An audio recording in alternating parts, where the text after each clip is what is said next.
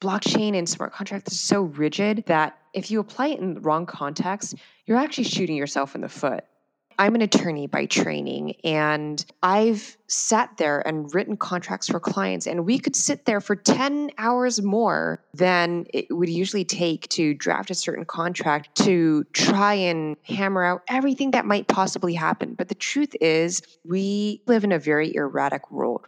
Stop and take a second and look around at how society works and how transactions happen in the real world. Otherwise, what you're going to see happen is you'll have all these smart contracts that execute or don't execute, and maybe they're stuck in purgatory, and maybe that was not the actual intention of both users. Or maybe the intent has to change a little bit based on changing circumstances. That is not to tell you everything you need to know about how the blockchain industry needs to take shape. Law has evolved because of human behavior and because of how society works. So it's more reactionary, it's a reflection of human nature. Hello, and welcome to the Constructor Podcast, the best way to build it.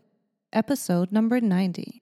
I'm your host, Brittany Campbell Turner, and this podcast is dedicated to helping property owners have certainty in their decisions about their construction projects. We talk about fostering trusting relationships, help you to understand how to lower risk, be under budget and on schedule, and most importantly, exceed your end users' desires. I actually have some info to share this week. I'm speaking at the Voice of Blockchain conference on Friday. That is the 24th of August, 2018, the largest conference about blockchain in Chicago. So I'll be on a panel talking about how construction is an industry that's ripe for blockchain because we need to build more collaborative trust building in this industry. So you can find out more about that at chicagoblockchainproject.com. Last week, we spoke with Ephraim Feig, an IEEE Life Fellow, and he has a PhD in mathematics. He was a manager of signal processing and coding at IBM's Watson Research Center. He's an inventor of 33 U.S. patents and author on over 100 research publications. Ephraim and I spoke about blockchain solutions for enterprise and how established collaborative relationships can use blockchain to build more trusting relationships, and the difference between Bitcoin blockchain and Git, and how Git can promote more collaboration. So if you haven't listened to that episode yet, check it out at constructor.com/EP89. This week, we're speaking with Amy Wan. She's the founder and chief legal hacker at SageWise. SageWise aims to build a dispute resolution infrastructure for smart contract disputes.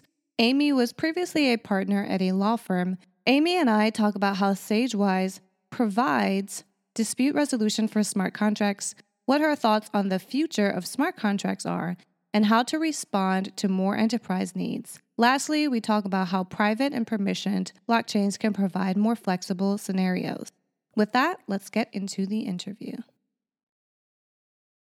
So today we are talking with Amy Wan, founder and chief legal hacker at SageWise, a project of Bootstrap Legal.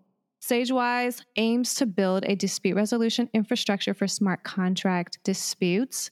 And Amy was previously a partner at a law firm and original general counsel of a real estate crowdfunding startup. That platform raised $23.6 million in Series A funding.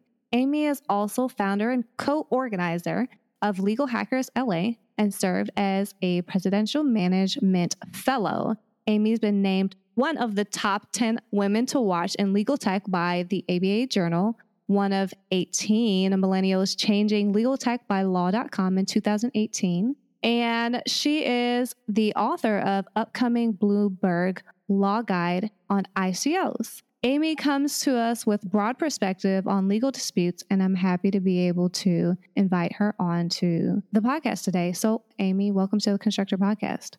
Thank you so much for having me.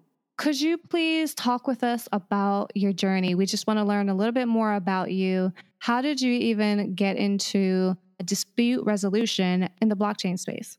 I started off my career in the federal government, and for anyone who's ever worked in the government, you know it's a lot of bureaucracy, a lot of paper pushing.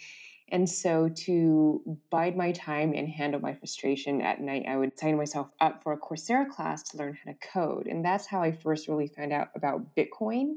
One of the assignments was, hey, put up a website and ask people for Bitcoin. And I was like, what is this thing? And why am I online panhandling?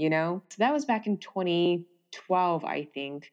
It fell off my radar for a while. And then I joined the crowdfunding industry back in 2014. And that is very closely aligned with ICOs. So when the DAO happened and when ICOs started taking off in late 2016, early 2017, I just started getting tons of calls from people being like, hey, can you be our attorney for our ICO? And, I told them, no, that's not what I do anymore. I don't take on individual clients. I want to build more scalable legal infrastructure. But I was watching the industry closely and I saw something that I thought was very peculiar, which is that in spring and summer of 2017, every other smart contract was basically getting hacked.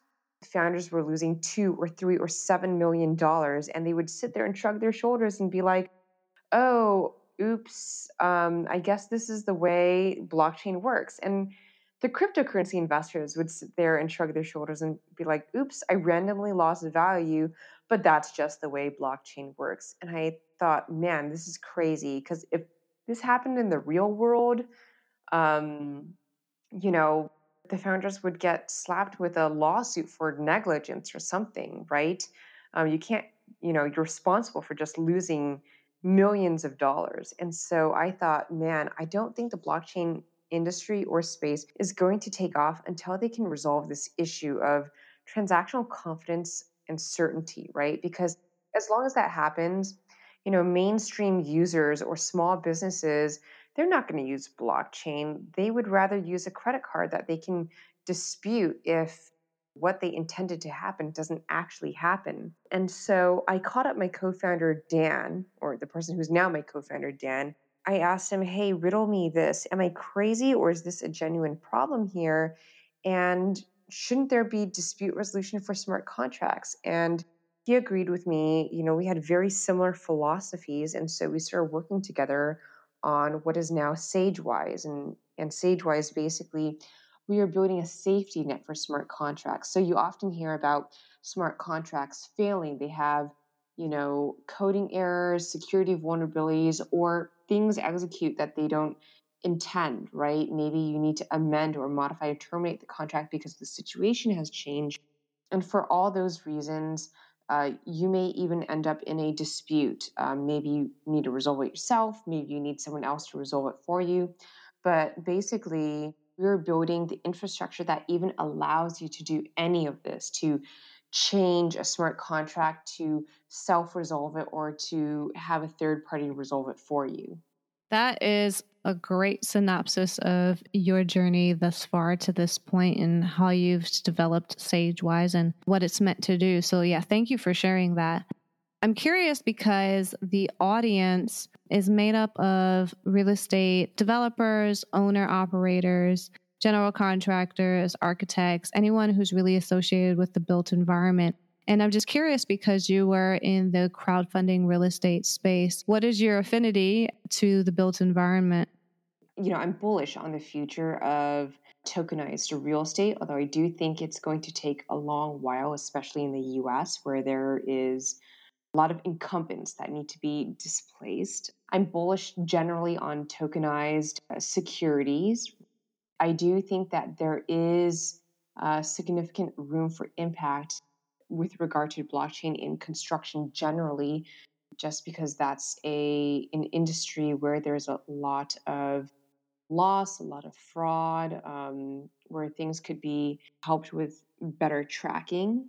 That said, I do think that there are a lot of folks out there being like, hey, let's apply blockchain to everything and it's going to be awesome. And I just don't think that's the case. Blockchain and smart contracts are not the panacea to all of society's ills. I think we have to be smarter in how we go about implementing blockchain solutions in these industries. Absolutely. And just to kind of give you a little bit of background, a lot of the guests that we've had on the podcast as of late, we have been talking about exactly that. There's a contractual relationship, there's a interpersonal relationship that actually takes place in the real world today. And we've been sort of on this long path here in construction, trying to figure out how to be more productive, but bringing in technology has actually slowed us down. So we're sort of on this, we're sort of on this cyclical path of let's figure out how to make things better, but we're sort of holding ourselves back. Totally have an agreement with you on a point that, blockchain is not the solution for everything, what we think as typical blockchain application. But I do feel as if there's a reductionist thinking that we've gotten into by thinking that we can be more productive by applying like just technology as a band-aid to problems that we have. And I'm just curious as to whether you've seen that, whether it be in the built environment space or just a lot of solutions that you've seen blockchain try to get applied to, if you will. Oh, absolutely. I mean, I see a lot of things where people are trying to apply blockchain. It's like, why couldn't you just use a regular database, right? Or smart contracts. Everyone these days seems to be saying, oh, smart contracts, they cure everything. But smart contracts definitely have their weaknesses. They're extremely rigid and there are consequences for that rigidity. So I think someone just needs to be smart. There's definitely a overwhelming sense of very technologist sided thinking in this industry. And if this industry is going to take off, the conversation needs to shift more towards user behavior, because that's what we've found in the regular startup industry. User behavior is so important. How does someone interact with the technology? Does it make things easier for them or does it make it harder? Do people like using it or do they hate using it? Yeah. And I think we have to see how that applies to blockchain. First of all, we haven't even gotten user interfaces to be correct. Today, to use smart contracts or blockchain, you have to be a developer. You have to have some level of tech savviness. When we get to the point where it's like how you use the internet today, you don't know you're using TCP IP, you don't know you're using blockchain. I think that's where the industry needs to go. And it also has to be such that people need to apply blockchain and smart contracts in the context of, okay, we have examined human behavior in this context. We think blockchain will work because blockchain and smart contracts are so rigid that if you apply it in the wrong context, you're actually shooting yourself in the foot. Mm-hmm. That's exactly why I want you to talk about some of that flexibility here. I've read a couple of your articles and you specifically talk about the fact that there is rigidity in smart contracts and we need to think about opportunities for some flexibility. And I wanted to ask you about how blockchains are currently designed in a way that essentially it's so rigid now. Why is it like so rigid now? If you can kind of just clearly lay that out for us.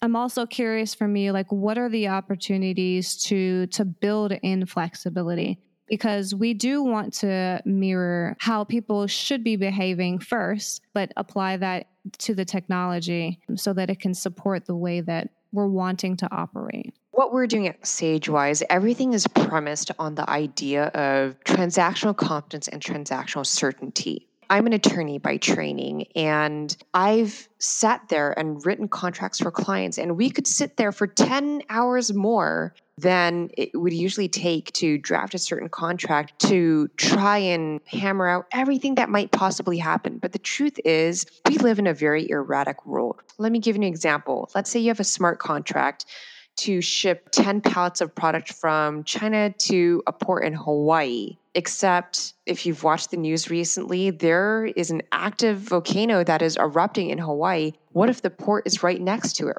What if that is now rendered impossible and now the shipment has to be diverted to Port of Long Beach? Well, if you coded for that and a smart contract is very rigid, you have no flexibility. And so that's just one example. But the main point here is human behavior and human situations, they do need at least some amount of flexibility. Otherwise, I think that's very counter-human.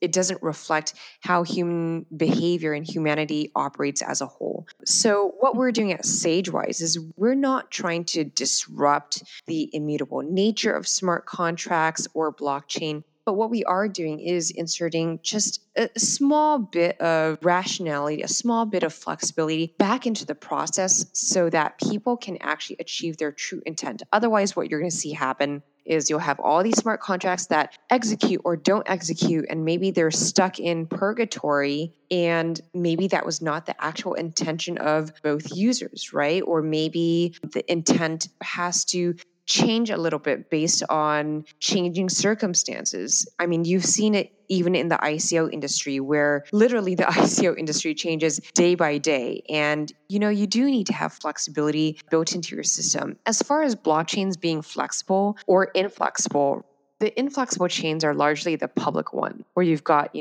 thousands, if not tens or hundreds of thousands of nodes all across the world. I think if you're talking about deployment in, for example, the construction or real estate arena, you may be perhaps looking more so at private chains where, sure, you have a sense of trustlessness because you have all these distributed ledgers, but at the same time, there's also a little bit more sense of control.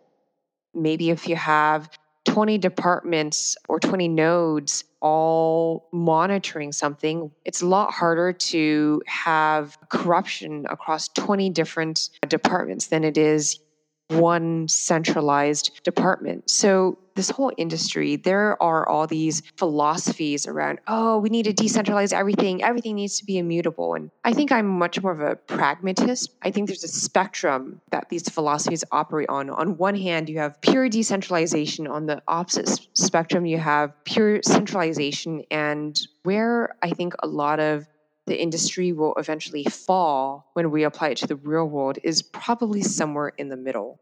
Right. That's what I'm observing and hearing from, I would say, that pragmatic perspective from you and a couple of others. So it's good to hear that there's some consistency there. And I guess I'm curious as well, for the more rigid blockchains where they're purely decentralized, have you found that there are backdoors built in for scenarios where there are disputes and there does need to be a change, or does this not happen that regularly? I would say the first wave of smart contracts that we've seen, they were just pure smart contracts. Developers may think, something can go wrong. What we've seen since then, more recently, as we've been looking at the smart contracts that are being published on Ethereum, is yes, people are building backdoors. They are building administrator modes where basically one central party has access and can change things on the network.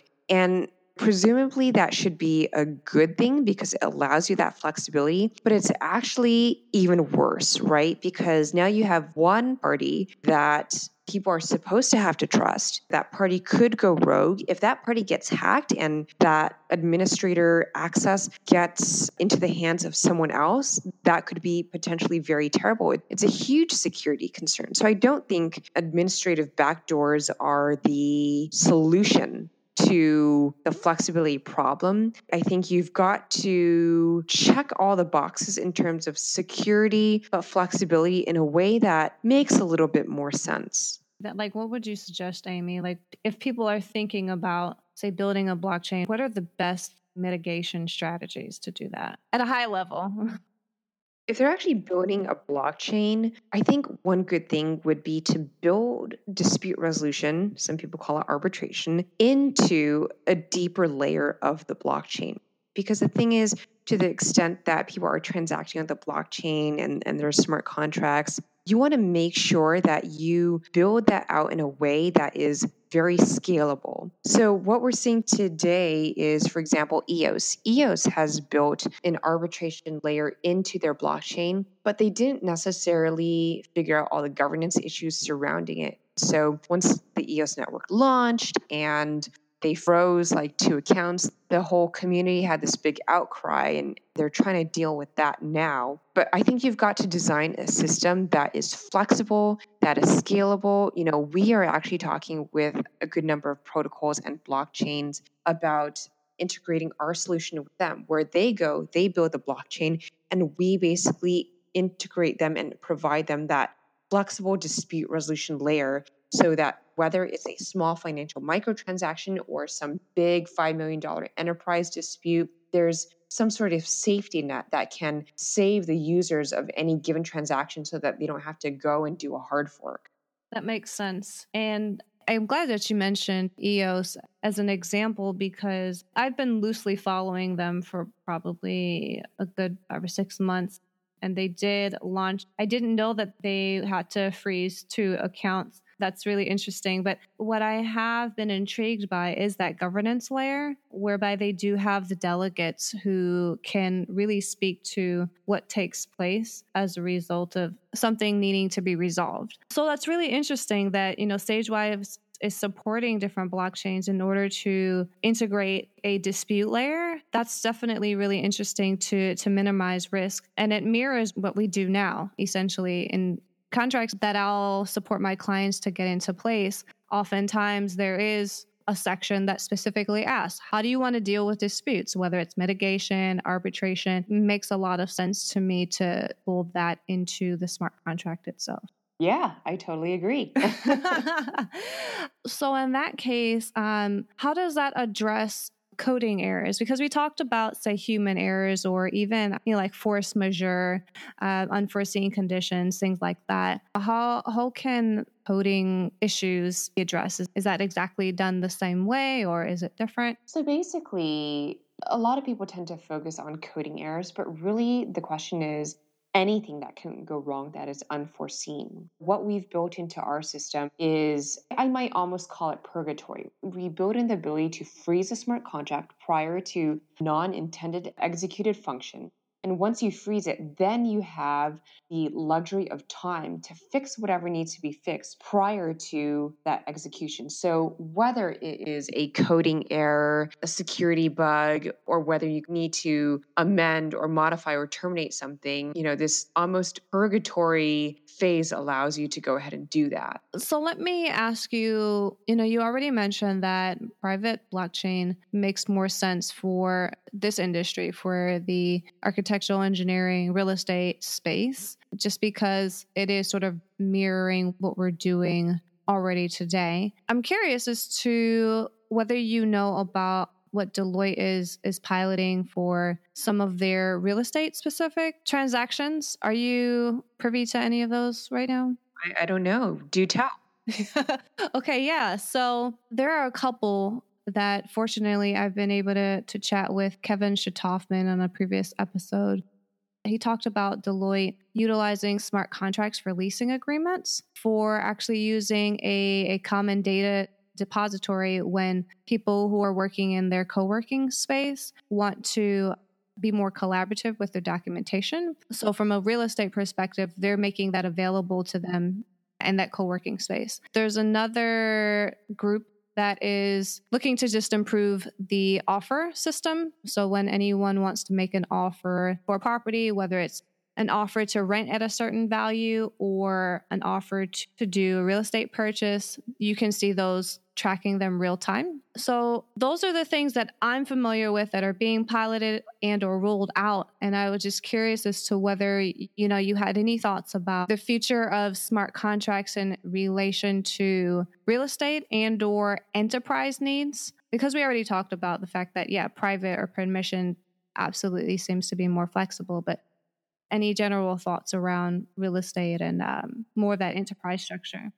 Yeah. So for real estate, there's several different applications, right? You mentioned leasing, there's also title. So there's a number of different ways that it can be applied. People want to be able to syndicate and tokenize real estate. So that's another application. Real estate seems to be the hot topic, and I am bullish on it. There also is a limit, right? Because there is a transactional cost towards, for example, tokenizing real estate. And if you have really cheap real estate, maybe it doesn't make sense to tokenize it. So I think that's something that people have to keep in mind. As far as enterprise goes, I think there definitely are a lot of opportunities for enterprise to be able to utilize blockchain. I know a lot has been invested by enterprise to figure it out. Sometimes it seems to even be the hot thing. Like we've talked to some enterprises that they just want to use blockchain. They don't even know, they don't really necessarily even need it, but they just want to do it because it's the hot new thing that everyone's talking about.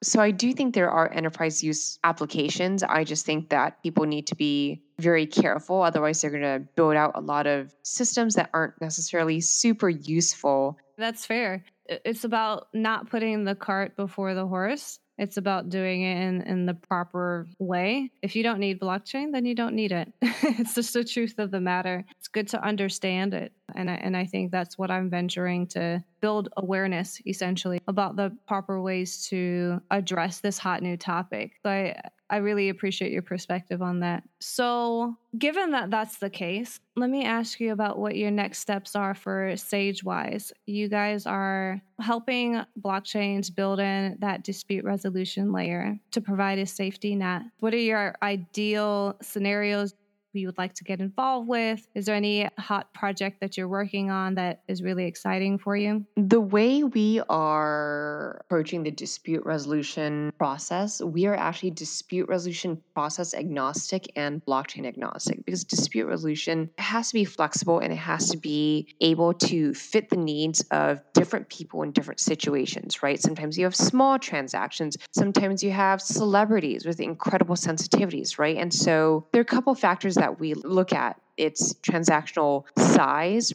How you resolve a $5 dispute is very different from how you resolve a $5 million dispute. We look at sensitivities of the parties. With enterprise, for example, their general counsels are going to want their dispute resolution likely to be done by a professional panel of federal judges, whereas a more crypto-oriented project might use a crowd jury, and small financial microtransactions might use a bot. So it's got to be flexible. So that's kind of how we are approaching our project. We're obviously talking with a lot of blockchains. We had started building on Ethereum. We recently announced that we will be building also for Hedera Hashgraph, and we're also in conversations with a couple others to support their blockchains. As far as what we are excited about, the construction real estate industry, I broadly classify more so as the tokenized asset industry, is definitely on our radar, but that industry isn't quite evolved yet. We're very interested also in financial services,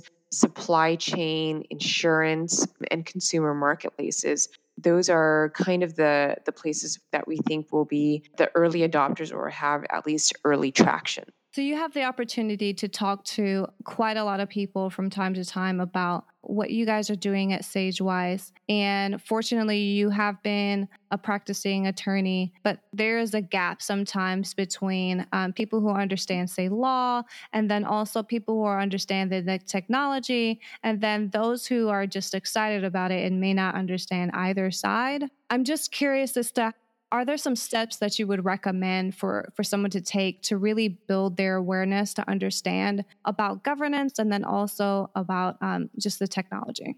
I think the most important thing is to stop and take a second and look around at how people work and how society works and how transactions happen in the real world. I think that is enough to tell you everything you need to know about how the blockchain industry needs to take shape. Law is law, but at the same time, law has evolved because of human behavior and because of how society works. So it's more reactionary. It's a reflection of human nature. Our company is very interesting in that we are basically half technologists and half lawyers. And the lawyers are always learning from the technologists, and the technologists are constantly learning from the lawyers. It's a fun little exercise where I think we're very truly legal tech in that fashion. Is there anything else that you'd like to share with the Constructor audience? Only that, I think there's a lot of conversation to be had around smart contracts, around governance, about how dispute resolution needs to take place